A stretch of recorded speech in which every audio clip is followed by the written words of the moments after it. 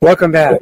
Nice to see you. I hope you had a good 4th of July Independence Day in America, and it could be Independence Day for all of humanity. It's not just a national thing. So I hope that was good for you. It's degenerated into hot dog and barbecue day, but it used to be about independence, and there's a real intense need for independence from the mind programming at the moment. We'll have a lot to talk about today. There was a shooting in America that we can look at. There was a mother sentenced to prison for her baby dying supposedly because of a vegan diet, raw vegan diet.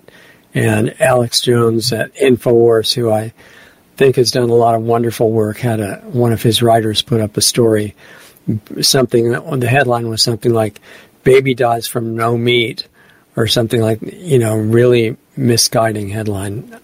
Probably not intentional, but the programming all over gets more and more intense, and the need for humans to become self-aware and conscious is really urgent at this point. We have a lot to look at.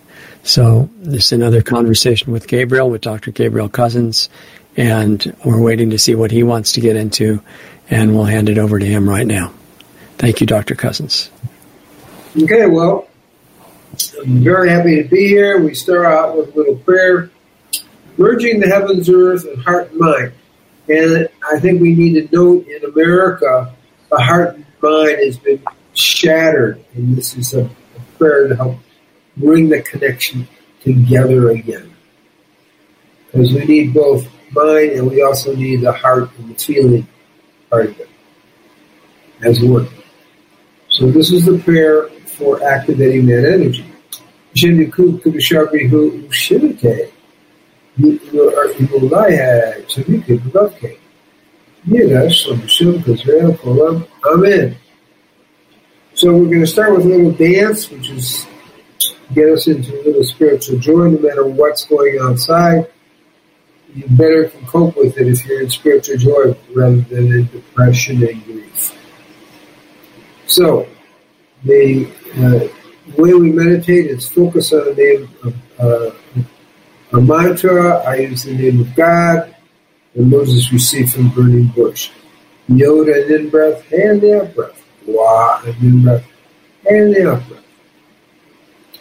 Yod from the base up to the heart. A from the heart out to the world. Wah from the base up to the third eye, and then Hey out to the world. We just simply keep repeating it until our mind is quiet. Then we dance to get the energy going, the spiritual joy going, and then we focus back onto a little bit of meditation, which we'll do for a few minutes, and I'll give a guided meditation for, again, healing the planet. So that's a little bit of agenda, but I invite you all to dance with me. Get a little bit out of your head into your heart. So let's get a dance going.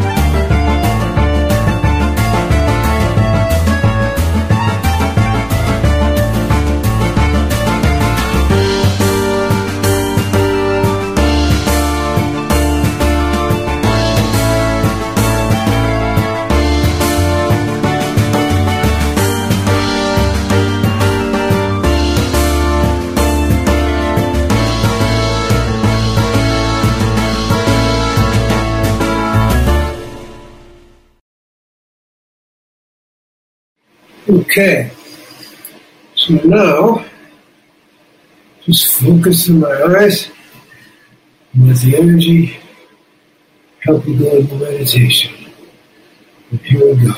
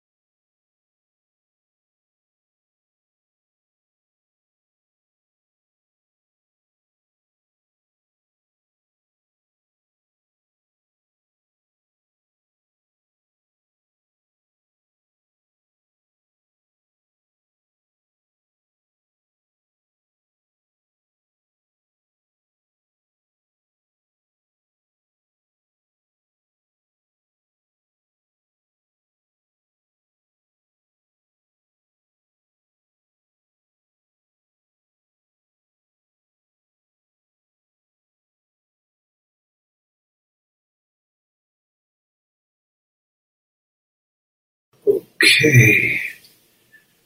And now we move a little bit into the visualization part.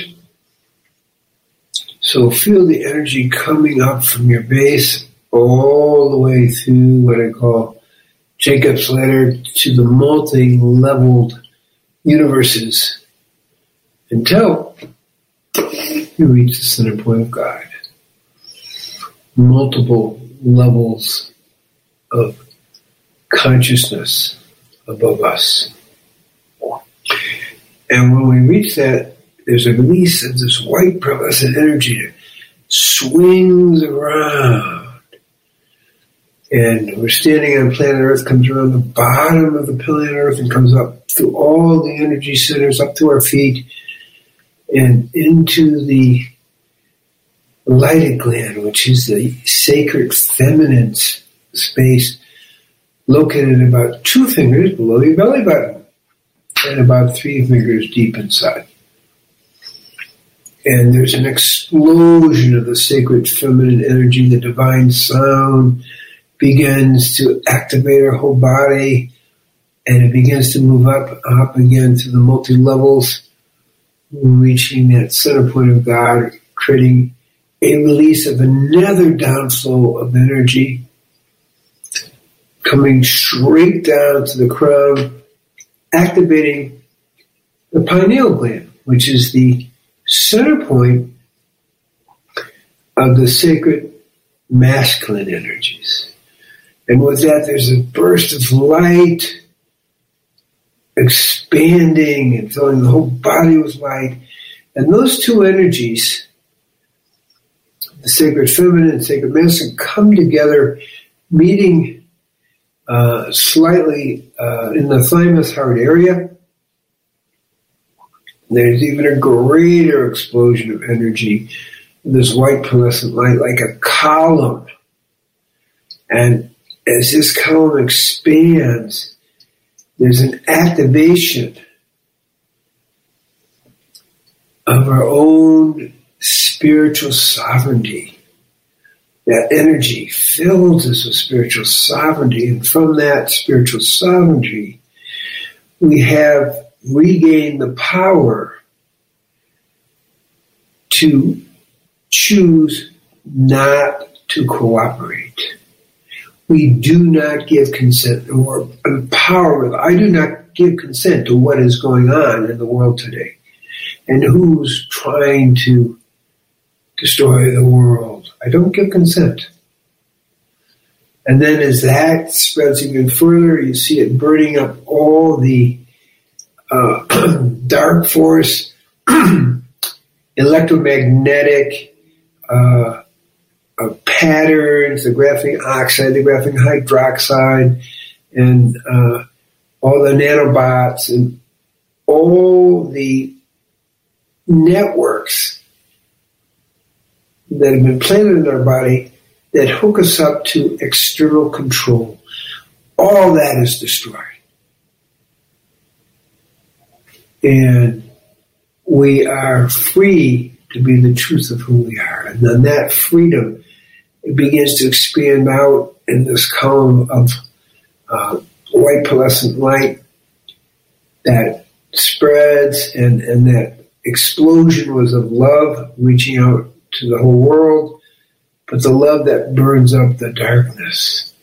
And it begins to expand into the solar system, and from the solar system into the galaxies.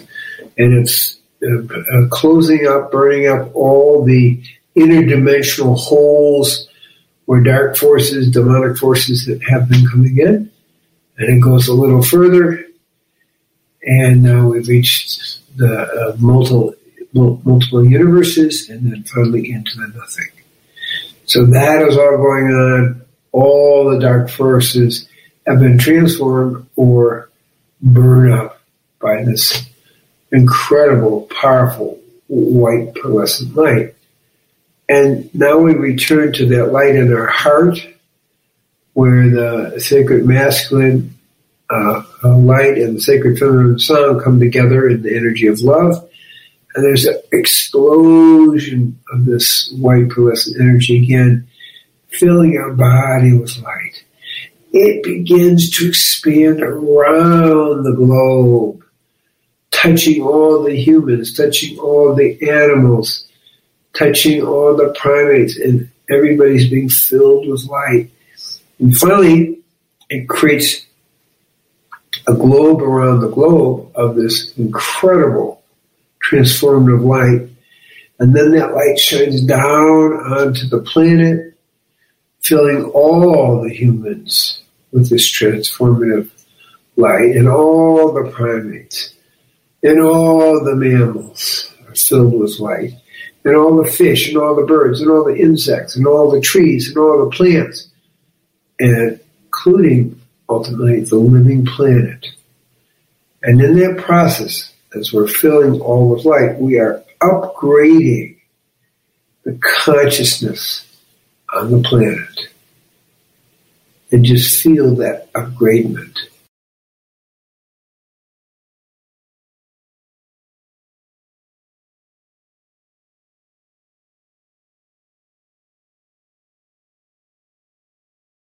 Okay, and now slowly come out of the visualization.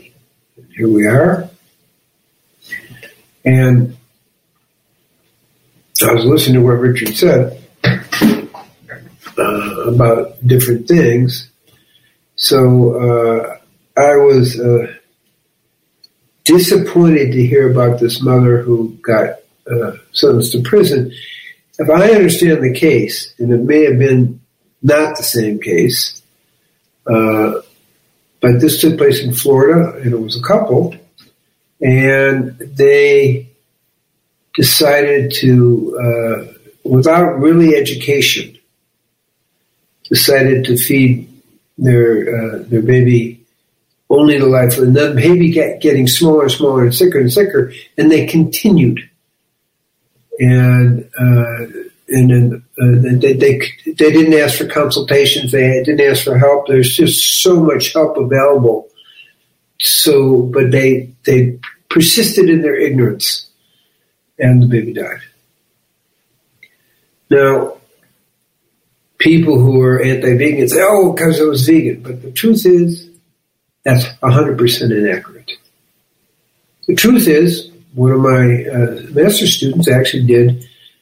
Two of my master's students did a study, and they followed vegan mothers during pregnancy who were 100% vegan, 80% live food, and their children at birth were in the upper 1/3 of height and weight, which is how you measure, the health of a child, basically, height and weight. If you come out like a runt, well, that suggests that the diet may be not so good. But these were in the top third. But then they followed them for the next 4 years. And over the next 4 years, the height and weight of the children turned out to be closer to the upper 80%, or the top 20% of height and weight. That puts you at the top, okay, top 20% of healthy kids. Because we measure, again, World Health Organization, height and weight is a pretty good measurement. Now, what did I just say? I just said people on get the point, healthy vegan diet do quite well. Babies do quite well, as well as adults.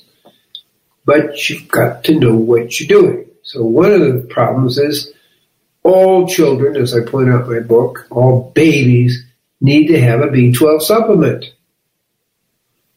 And my suspicion is these kids didn't get that at all if it's just fruits and vegetables. If it's the same case I'm thinking about, that, again, I read about a few years ago. Okay, so they didn't get B12, and I don't believe the parents gave supplements. I may be wrong. But basically, in today's world, as I write my book, Conscious Parenting, we can raise really healthy kids who do really well in school and do, good brain function, but they need supplements. Actually, everybody needs supplements. All the children born are deficient in vitamin D. They're all deficient in B12. So meat can give you B12, but you can also get B12 from bacteria that are growing in meat, that are grown in laboratories, and then you get a B complex, including that special human active B12 in your B vitamin. It's easy. There's several companies that do that. No problem. But if you aren't educated, you got a problem. So my advice to any vegan parents with raising vegan kids, you've got to do some research because it does take a little bit more attention. Now, I'm not saying American kids who are eating meat are necessarily healthy because over 50% of the kids, believe it or not, today even as teenagers, have some level of chronic disease. That's abnormal. And that's partly related to the all-American diet. So just want to make that statement about veganism. Now, I'm going to make another statement about veganism. I've been vegan and live food for about 48 years. When I was a National Football Hall of Fame middle linebacker and guard, I could do 60 push-ups and about 7 pull-ups. Okay. That was better than everybody else, but it was okay. After I became vegan, that was at 20 years old, and then at 60 years old, on the 6th day of a juice fast, I did 601 push-ups. And now at 79, I'm doing about 2,000 push-ups a few times a week. What am I saying? Oh, and also when I played football, I couldn't touch my toes. I couldn't sit cross-legged. So now at 79, I can touch my toes, sit cross-legged, do lots of yoga, different postures, but also do the 2,000 push-ups and I've gotten up to 100 pull-ups. So veganism doesn't make you weak, and it doesn't make you weak with age. So how come I'm successful? Well, I pay attention. I pay attention to how much protein I need, how much fat, carbohydrate. We've got to pay attention to what we're doing, or you don't succeed, because veganism, the way I relate to it, is not a religion. It's a way of eating that I believe is superior for spiritual life and also all aspects of your life. So I'm not going to give a whole talk on veganism today. I could if there's enough. Next time if there's enough. But I'm really want to make a point here. Yes, and I also want to make a point that vegan men and women live about 3.6 years more than meat eaters, and vegan men live 7.3 years longer than meat-eating men, and vegan women live 4.2 years longer than meat-eating women. So clearly it's superior. Clearly being vegan, you have less heart disease, cancer, stroke, and clearly diabetes. Meat eaters have 35 to 50% more diabetes. So clearly there are great advantages. Now, does that mean people who aren't vegan are bad people?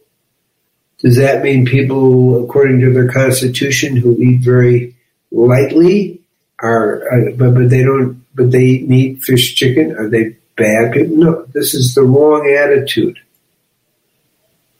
We're all in the transition back to the I'm going to say messianic diet, which is a vegan diet, and a Ghanaian live food vegan diet. So I have a whole lots of things to say about that, but I'm trying to make a different point here.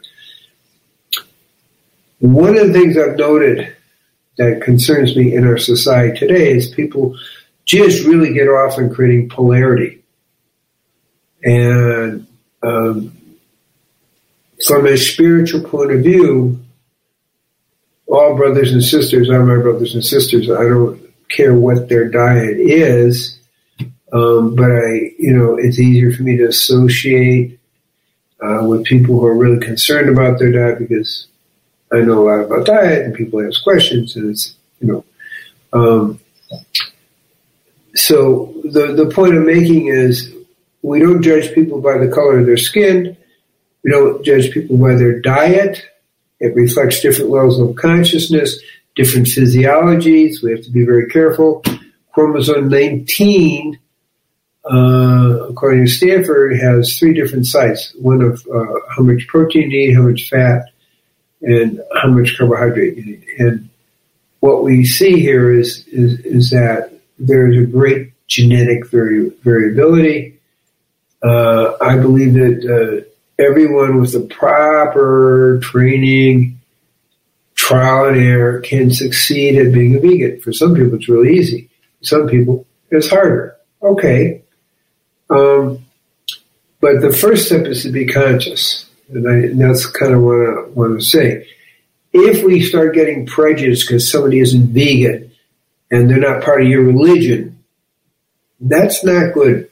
That has done more damage to the vegan reputation. And then things like this, the mother feeding kids just fruits and vegetables, being fruitarian with it. The kids aren't really designed to do that.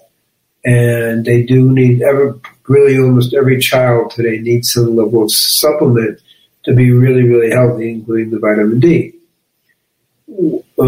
which is somewhat hard to get from non-animal sources. It is possible. We have it in mushrooms. We have it in different things. Okay, so that's just an overview of the question. But the big thing is where I'm always looking for the coherence. I'm never looking at this has to be perfect, just the way it is. And I think that's the important point I'm trying to make. So I've taught in 42 different countries. I have programs all over the world.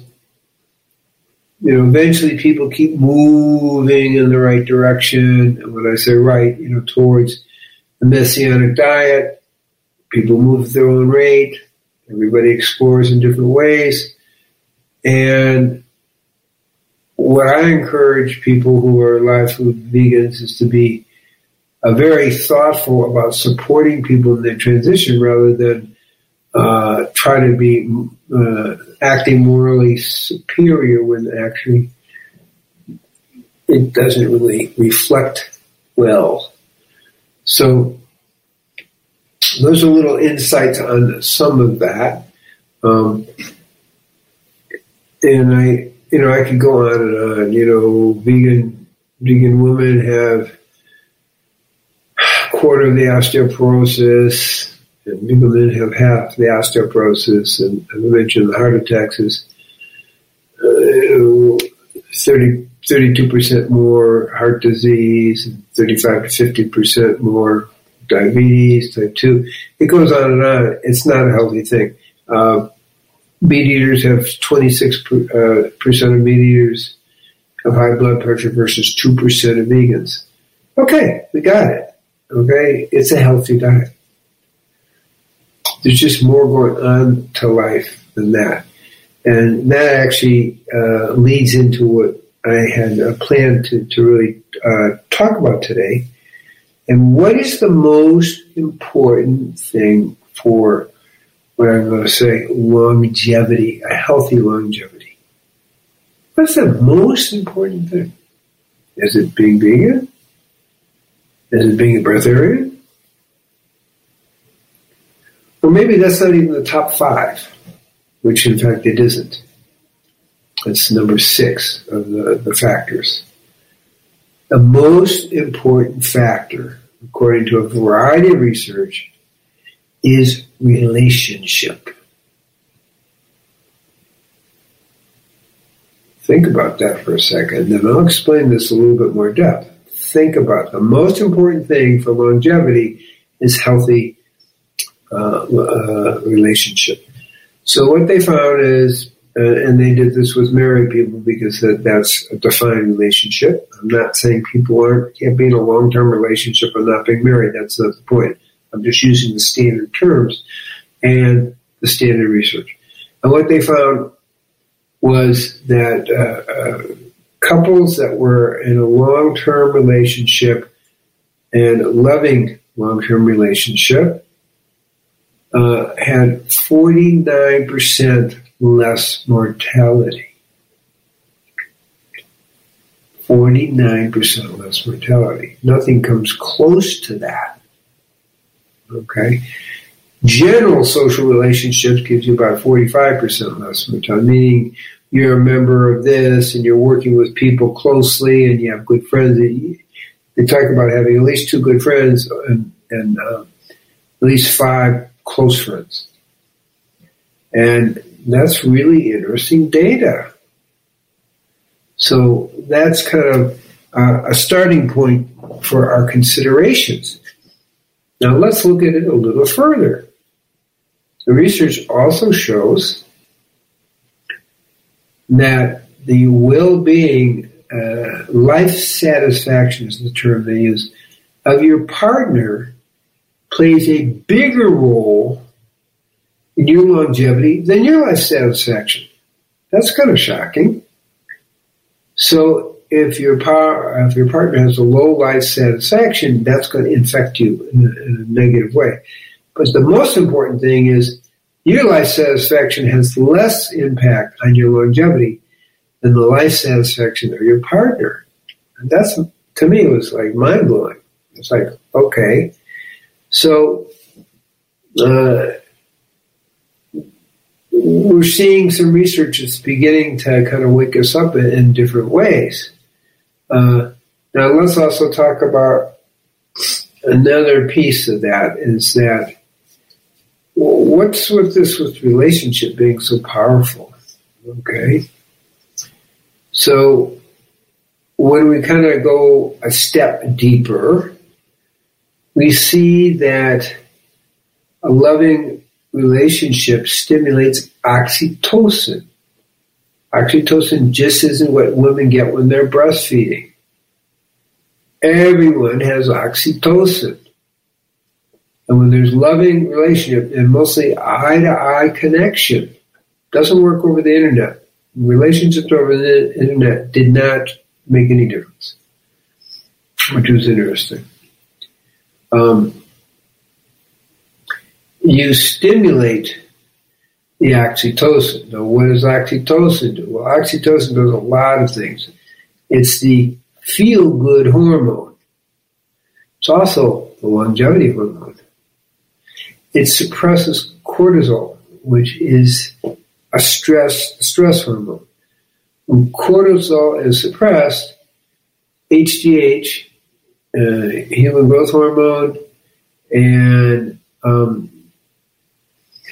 other hormones are stimulated and improve our overall, in a sense, our overall being. And I think that's the important thing is the melatonin is also stimulated.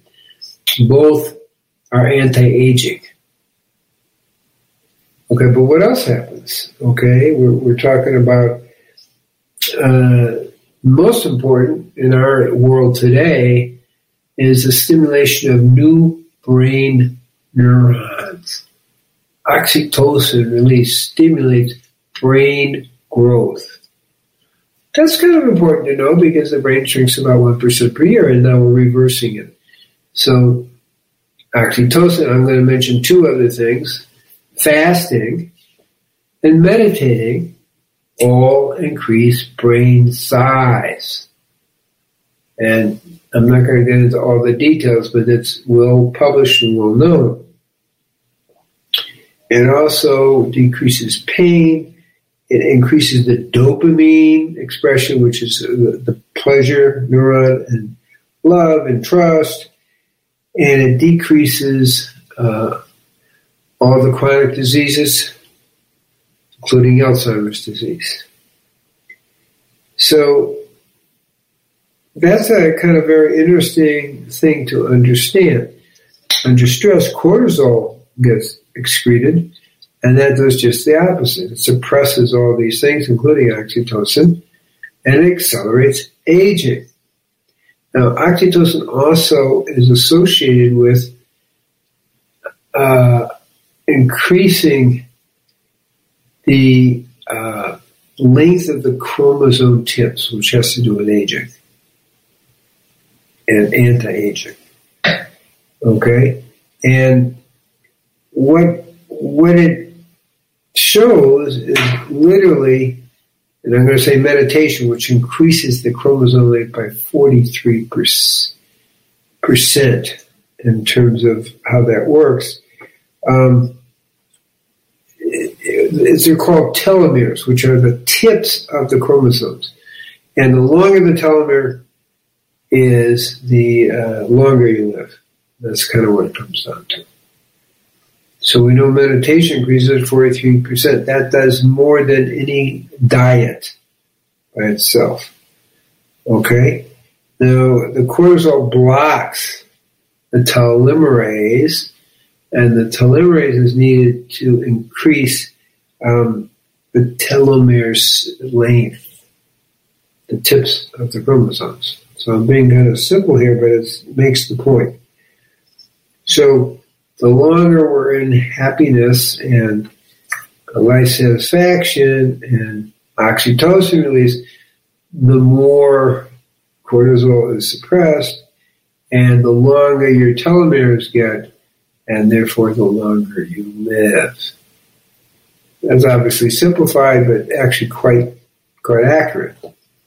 So just kind of looking at the bigger picture of what's going on in that way. And so that's how the social relationships work. And the importance of increasing your life satisfaction. Now, there's some very interesting studies. One was by Dr. Ellen Langer at Harvard in 1979. And she took people age 75 and older, and she it was a few hundred people, or 100 people. She put them in an environment that was 20 years earlier. So 75, so they were 55 years old, and so it was it was a total environment. They had music from the 50s, they had all these things, and in 10 days, people's IQs improved, their fingers, which get thicker with age, got thinner, they got healthier, the wrinkles on their face disappeared. What just happened here?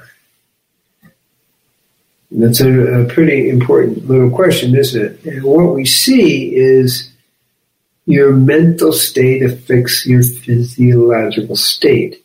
In fact, I will go so far as to say that our biochemistry and physiology is a reflection of our awareness. And awareness is, in a sense, using a food metaphor, the staff of life for all creation. So I'll say it again. Our biochemistry is a reflection of our awareness. So if we are thinking good thoughts, if we are thinking 20 years earlier, if we're seeing each other with love rather than looking to make people wrong, okay, we create a mindset that actually is the most powerful thing to creating a healthy physiology, which results in longevity. So I think that's an important piece to really pay attention to in this bigger picture. Now, the research by Turner, who did an 80-year study from 1910 to 1990, showed that three other things were actually, again, more important than diet. They weren't focused on diet, but they were just looking at everything, following kids from 5 years up. And what they saw that children who are conscientious, especially boys, live longer, up to about 5 years longer. People who were hardworking, successful, people, whatever they're doing, they also lived about 5 years longer. So the hardworking stereotype is actually turns out to give you longevity.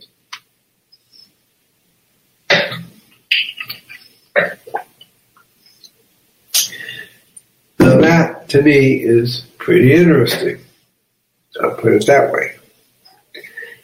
So there's more to it.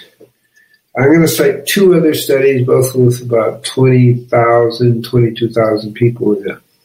One was a 35-year study in men. And when men follow these simple health patterns, regular exercise, healthy weight, height-weight differential, healthy diet. They were vague about that. They weren't vegan, okay? I mean, some of them may have been, but it wasn't a vegan diet. Very little alcohol, I'll say less than 2 glasses a day, and no smoking. That's 5 health habits. Exercise, healthy weight, healthy diet, relatively speaking, little alcohol, and no smoking. They adults who followed just 4 out of these 5 had 60% less dementia and 70% less diabetes. These are simple habits. These aren't really complicated. But they tell us a lot, okay? And there's another lifestyle one like that where they had 7 factors. 7 to 9 hours sleep, and sleep is very important for regenerating your brain function. Eating breakfast. It doesn't say eat Wheaties or the breakfast of champions, just eating breakfast. No eating between meals. Normal weight with not more than 10% variation consistently. Regular physical activity, less than 2 alcoholic drinks a day, and no cigarettes. Now, these are not like amazingly stringent ways of life, really. But they found that people lived up to 33 years longer. And people who were 55 to 64 years old, chronologically, followed these habits, were more like people 25 to 34 years old. They found people at the age of 75 who followed all 7 were like 30 to 40 years old. So we are not talking about longevity as being an unattainable thing. We're talking about some pretty simple, basic health habits. And to me, those 2 studies are kind of mind blowers because, okay, so I'm doing this 98% live food diet. I've been doing it for years and years and years. I exercise. I meditate and do all these things, not for longevity, but just because I like to do it. And these are like so simple for people to follow, where they're nowhere near that. We need to look at that whole picture. Now, I do want to note that they don't emphasize diet in either of these 2 studies. Now, is diet not important? I believe it is. But in the turn-in study, where I actually talk about up to 33 different factors, it's not in the top 5. It's number 6 or 7. In terms of longevity, okay? So those are the statistics with about 1,500 people followed for 80 years. So I'm throwing out some ideas to understand that. I'm going to also talk about organic. Because a lot of people say, well, it doesn't really matter, nothing's really organic. The truth is nothing is really organic. But the other truth is that organic food is about 40% of the pesticides and herbicides. So you do well to go organic. Women who are infertile, who go switch to organic, have a high rate of fertility and also full-term healthy births. So what else do we know about it? It has between 20 to 70% more polyphenols, which are very, very important antioxidants in it. Organic food has 25% more nutrition. And 343 studies, they all showed that the organic food was significantly less pesticides and herbicides. I'm just going to get one thing to show.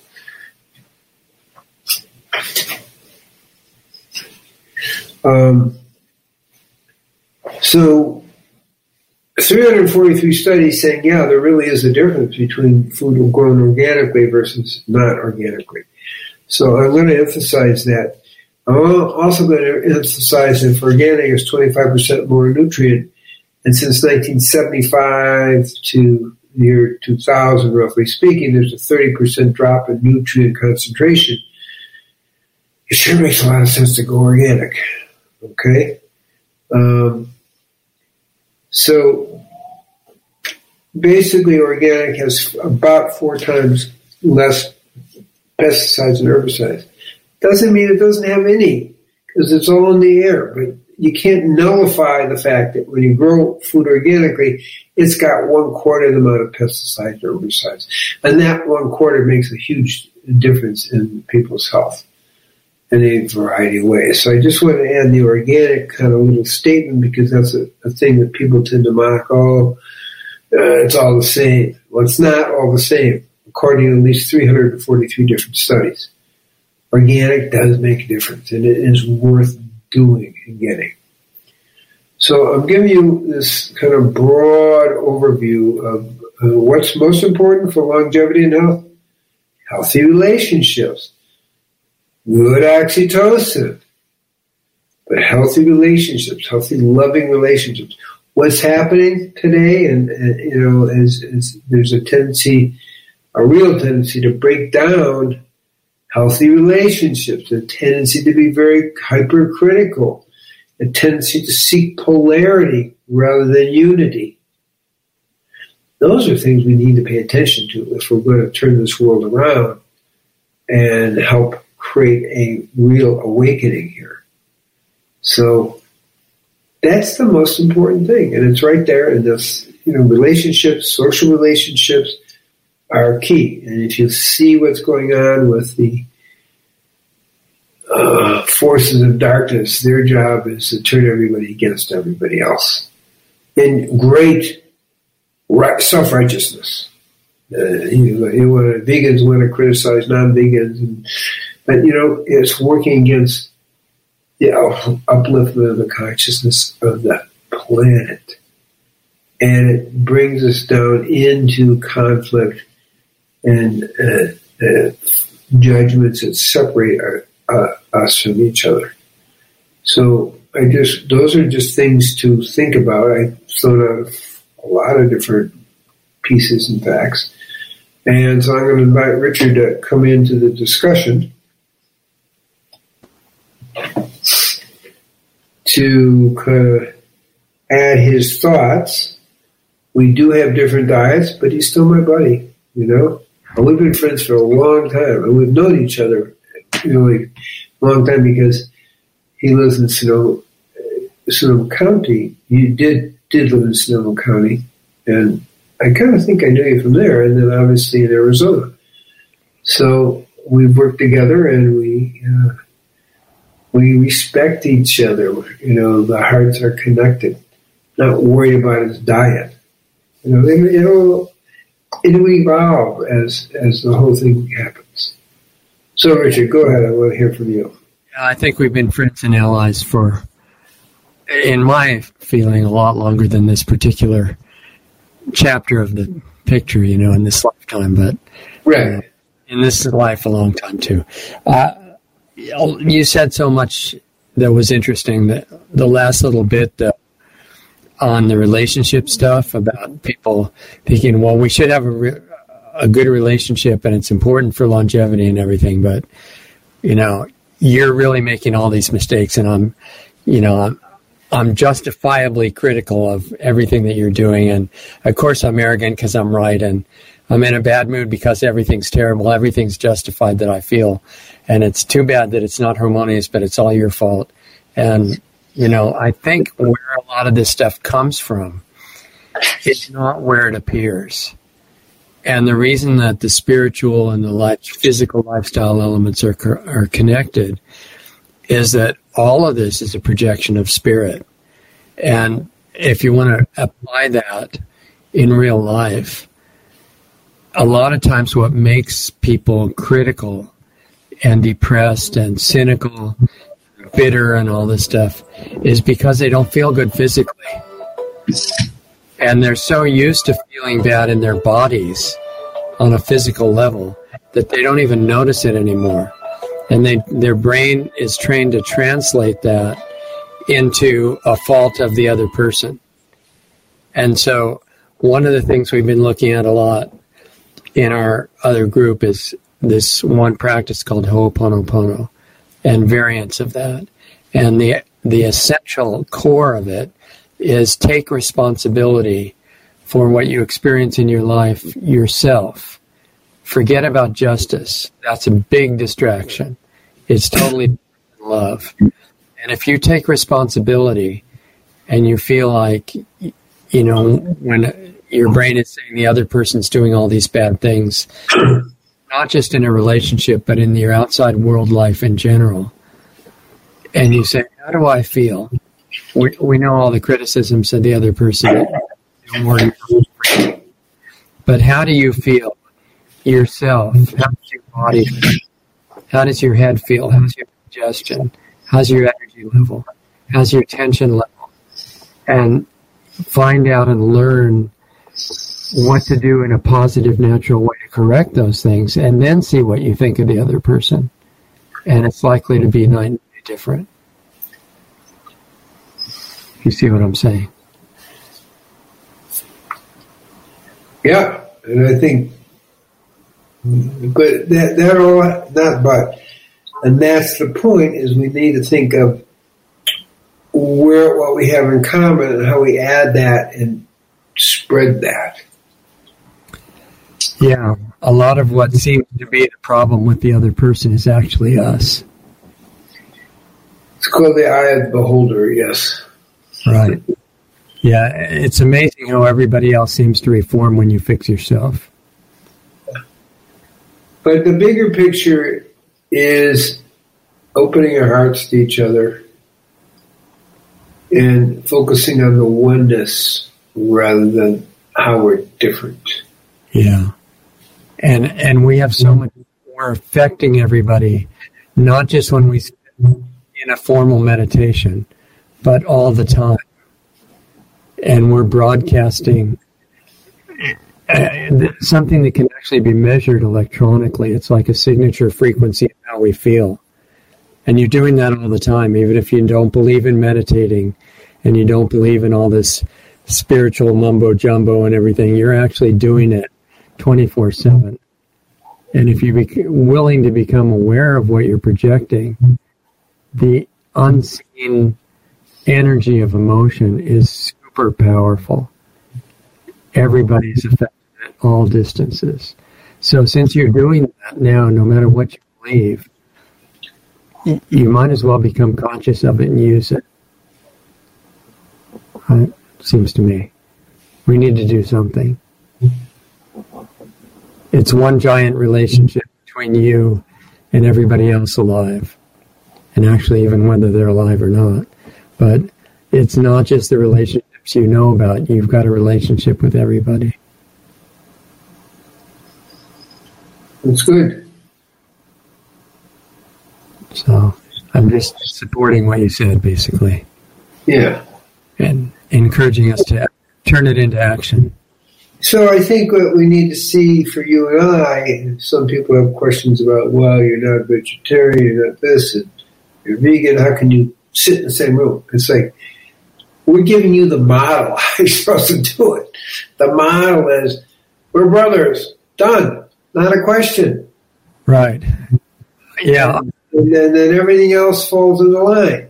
I don't judge people by their, as I say, by their skin or by their religion or by their diet. I don't try not to judge people, except how to stay out of the way from the darkness. Most of the friends that I have are eating meat, and it has nothing to do with my feeling for them. The only reason I stopped eating meat a long time ago is that it's not a belief system at all. I'm not even attracted to any belief system whatsoever. But I became aware that animals weren't things, and of the depth of their consciousness. And I looked at it and I said, compare it to my pet dog or cat or other animal. Do I want to strangle and him or her, I should say, not it? Do I want to strangle him or her, cut up their body and eat it because it's nutritious? To me it started feeling not because of a belief, because I don't care about beliefs. Well, I do care. They're destroying the world in a lot of ways. But I saw that do that. I would rather, even that was the most nutritious thing in the world, to kill and eat the animal. I couldn't do it anymore. I'd rather be malnourished, because causing the harm, it wasn't an intellectual thing. It was a feeling of connection. I don't want to hurt you because you're part of me. And you get to the point where you don't even want to hurt plants. I mean, you do it. Plants are conscious. They're not things either. And so I want to minimize that. And there are ways that I'm looking at how to do that deeper and deeper. But that's my reason. It's not, I don't want to be a member of an ism or, any belief system, because as soon as you are, it means you have to defend it because it's part of your identity. And I just want to see whatever is true. But that was my reason for not eating animals, because I changed my perception of what it was. And it doesn't mean I want to go and force other people to do it or anything. It's just, it's automatic. When you get to a certain perception, you don't want to do that. And we're all helping each other to get closer and closer to an ideal of perfect harmony, which is where we came from. And if we could do as much of that as possible while we're in these costumes on the so-called physical real world, we could change it from what it is now to basically a vision of heaven on earth. And that's not a function of everybody being a vegan. That's a function of everybody being tuned into love. And then the rest follows. Right? That's just what it feels like at this point. So my conversion to vegans happened when my wife was pregnant with her second child. And we both had this nightmare that the baby was a chicken and we were eating it. Wow. I didn't know. And then we both woke up and we became vegan. Boom. Wow, amazing. And that happened the same day to you and your wife? The same night, yes. Wow. And then in 1975, I got another message deep in meditation. And it is eating in a way that best supports spiritual life. The flow of the Ruach HaKodesh, or what we call Kundalini, and milk, fish, chicken, and dairy clog the nadis, which are the subtle channels through which the spiritual energy flows. And then I got even more reinforced with that. But that was a spiritual message rather than, yuck, I don't want to do that. Right. Now, as it gets more sophisticated, and we've got two things we can talk about next week, but I could go into a whole vegan discussion I think would be interesting to people. I think I should do it. Yeah, we should do that. And, one of these things, the elements of getting closer and closer to what's true, is you have to drop the defensiveness and the ego and fighting about labels and all that. What you brought up about difference in diets, the only reason I'm not a vegan right now, and I'm not defending myself at all, I could be wrong about absolutely anything, But when I went through a lot of different lifestyles and diet experiments and macrobiotic and vegetarian and all different things. Organic I stuck on because anything that's not organic, why would you want to eat more poison? It makes no sense at all. If I don't have the money, I'll eat less. I'm not going to eat poison food intentionally. But I finally... It's not potential, it's a fact, okay? It's yeah. And when I changed from vegan, I was vegan for a while, and then I changed to raw vegan, and it just shocked me, the difference. And I listened to Dr. Cousens and Dr. Clement and Marcus Rothkranz and all these different people, and a lot more. And it was shocking, the difference that I felt when I changed to raw. And then I listened to them and explaining why that was and what I perceived about it. And it became clear to me, I never wanted to eat cooked food again because I wanted to feel good more than I wanted a temporary taste of something. And I was really addicted to tastes of cooked food. But what happened to me as a raw vegan, even with supplements, is I became like a prison camp escapee, emaciated, no muscle mass, no energy, no body heat, no interest in doing anything. And you mentioned, Dr. Cousens, that sometimes vegans get low on protein and also on cholesterol. And I think those are critical. And, people wanted me to get it. Almost all the raw vegans go back to cooked food of 20% or whatever. And I thought, wait a minute. If cooked food's not as good and you set aside taste for the moment and attachments and addictions and all that, I don't want to do that. And I want to try to figure it out with really complex supplement routines. I want to feel complete, and I don't want cooked food. And we're all transitioning back toward an ideal state, of course. But the only thing that I could think of to do if I wasn't going to eat meat no matter what, and I wasn't, was to become an outcast in the vegan community and a heretic, essentially, and see if I could do something with raw milk. And the reason I was open to that is it's in the Essene Gospel, and there's a lot of old citations to the yogis using it, and they were supposed to be pretty smart and not killing themselves with it. And I read the China study, and it did not differentiate between pasteurized, cooked, and poisoned milk, and it said it was all bad. And I said, no, that's not legitimate. You have to differentiate. So I was going to try it, and I got back all my muscle mass. It never did anything bad. I had no clogging. This was like 20 years ago. And I've never had any interest in cooked food since that time. Now, the not good thing about that is not that the milk does anything bad, because in my experience, it absolutely doesn't. However, all the dairies that are taking care of the animals, and they say they're being compassionate and being, really caring about the animals. And well, they do until they kill them. And they all get killed. And a few die of old age. But usually, when you're producing dairy for money, which they have to live, once the cow stops giving enough milk, or the goat, they're killed and somebody eats their bodies. So it's certainly not a vegan approach. And a long time ago, and they kill most of the males because they don't need those for milk. And that's really serious ethical issue once you tune in to not wanting to kill animals.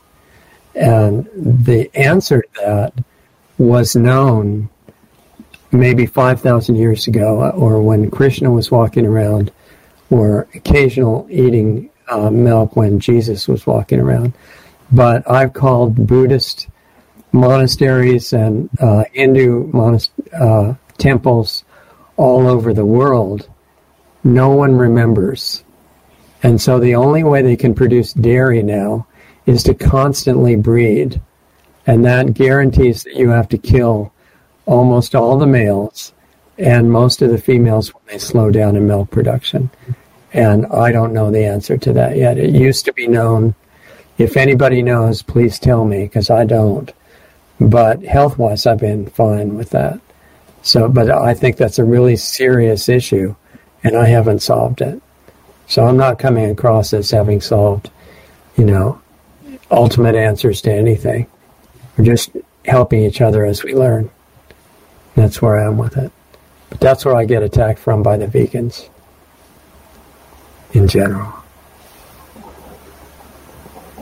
Okay, I think, again, the important thing is, in terms of overall health,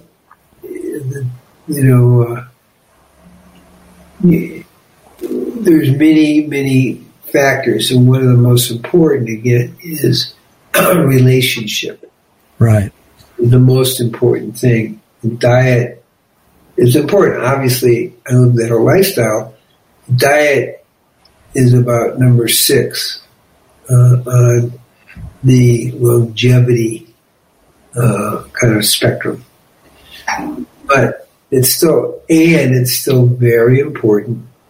There's more to it. I mean, when an animal's killed, you're stealing its soul, you're stealing its life force. When you eat it, you take the energy of death into your system. It blocks the flow of the spiritual energies to the nadis and the koshas. It goes on and on. So there are many negative ramifications. The other thing that most people don't think about is that you actually take the ego soul of the animal into you. Okay?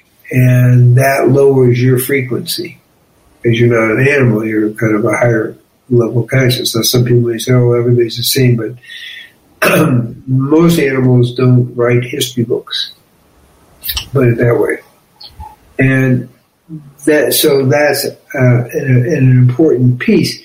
Another piece that almost hardly anyone is not aware of is the Kabbalistic piece, which is that when people have created bad karma for themselves, they can reincarnate as an animal.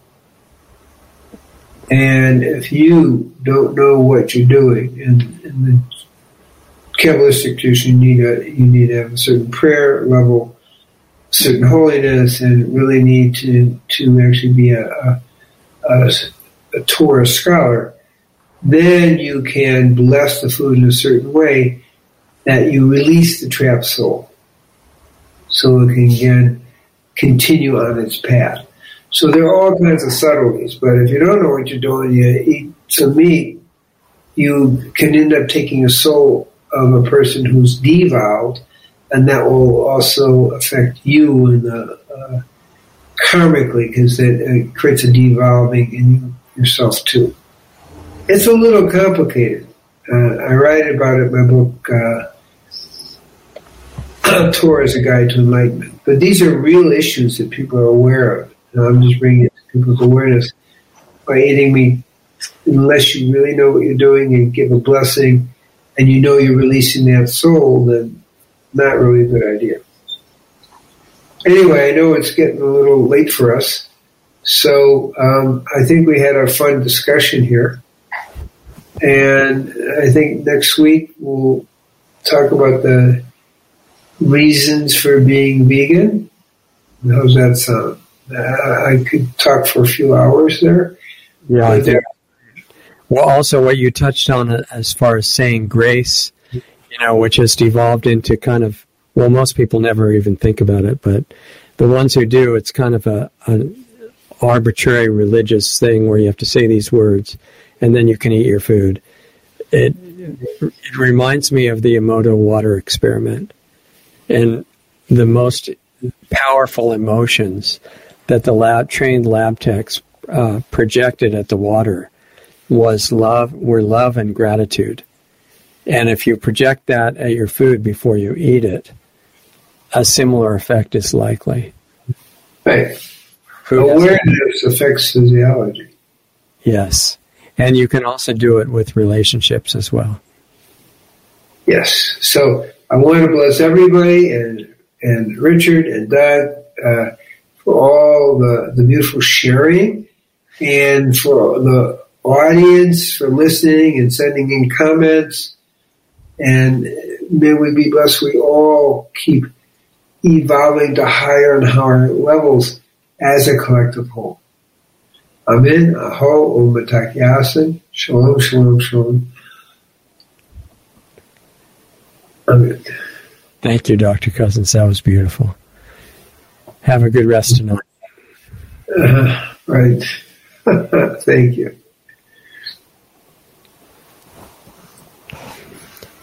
Okay, guys, so incredible message from Dr. Cousens, and remember that relationship being important in your life is not just one relationship. You know, it's not only your husband or wife. It's everybody that you relate to, including even the people that you don't come into contact with physically, but are in your mind, in your awareness. What are you sending to them in your emotion? You know, it's an area that we tend to think is non-existent or at least unimportant. And you're sending out, it's a huge field. Like Dr. Cousens said, we could talk a long time. But, you know, the idea of blessing people or cursing them, it's not only certain religions that do that, like voodoo and Santeria and things like that. It's everybody. And if you become conscious of the emotional states that you're carrying around and what you're projecting to people, you're blessing or cursing people as every hour of every day. So might as well make it conscious. You know, this whole lesson is to become conscious for all of us. We're working on that. And if you become aware of what you're sending out to people, it changes your whole life, and it really affects them. If you wish somebody well, even without saying a word, but that's the feeling that you're sending to them, that's really powerful. It helps them. And if you're thinking in a condemning way toward them because, like Dr. Cousens was talking about, they ate the wrong food, or, you know, they do something you think was a mistake, or they, you know, are not as smart as you think they should be, or whatever, then you're cursing them with the emotion that, you know, is negative toward them. Those are real. They have signature frequencies. And it's not just 5G and nuclear radiation that has effect. It's what you feel. It's not so much your thought. It's that each thought has a corresponding emotional state that goes with it. If you check, get quiet enough, you can see that in your own thoughts, in your own mental chatter. There's an emotion with every thought. Those have power. And even though it seems inconsequential and like something unimportant, I think that's the outer shell of something very powerful that our rulers who want to destroy life on our planet at the top level, that's their game. They're afraid that you might get quiet enough at some point to become aware of it and even to use it after that. So I'm suggesting let's take their guidance and do it and become conscious of what the thoughts and emotions you're carrying around and how powerful they are, and decide what you want to be broadcasting. Are you feeling and thinking what you want to be sending out to the world? What if it was written in skywriting by a plane in the sky? Is it what you want everybody to see and be affected by? Your choice. And we're supposed to be focused on criticism of everybody else and fighting about it and saying everything is everybody else's fault, so that you'll waste your whole life and not realize your own power. And I'm suggesting we all help each other do that. Okay, so anyway, stay in touch. We're on LostArtsRadio.com. And if you want to get into a situation of actively working on these things in yourself, we have a group called PlanetaryHealingClub.com. You're always welcome there. If you get to the point where you want to do the work, it's work on yourself, not in competition with anybody else. Very powerful stuff. And then to help us spread the links, because we're dealing with censorship, especially with some platforms, and most people have never heard of us still. So help us with that. And then if you want to financially keep us on the air, because this is all commercial free, we have a donate button at LostArtsRadio.com. and a subscribe star link, which does the same thing. If you have the means and you want to help us, great.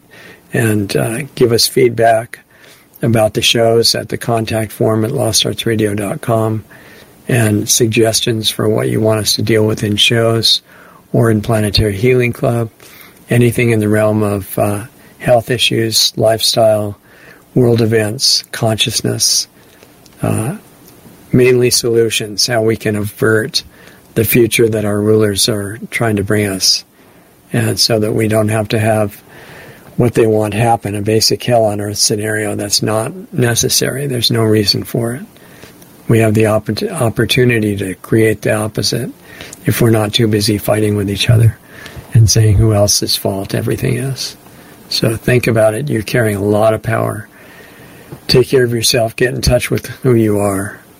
And make good use of your time. It's very valuable. And we'll look for you next time. Thanks for being here. Talk to you soon.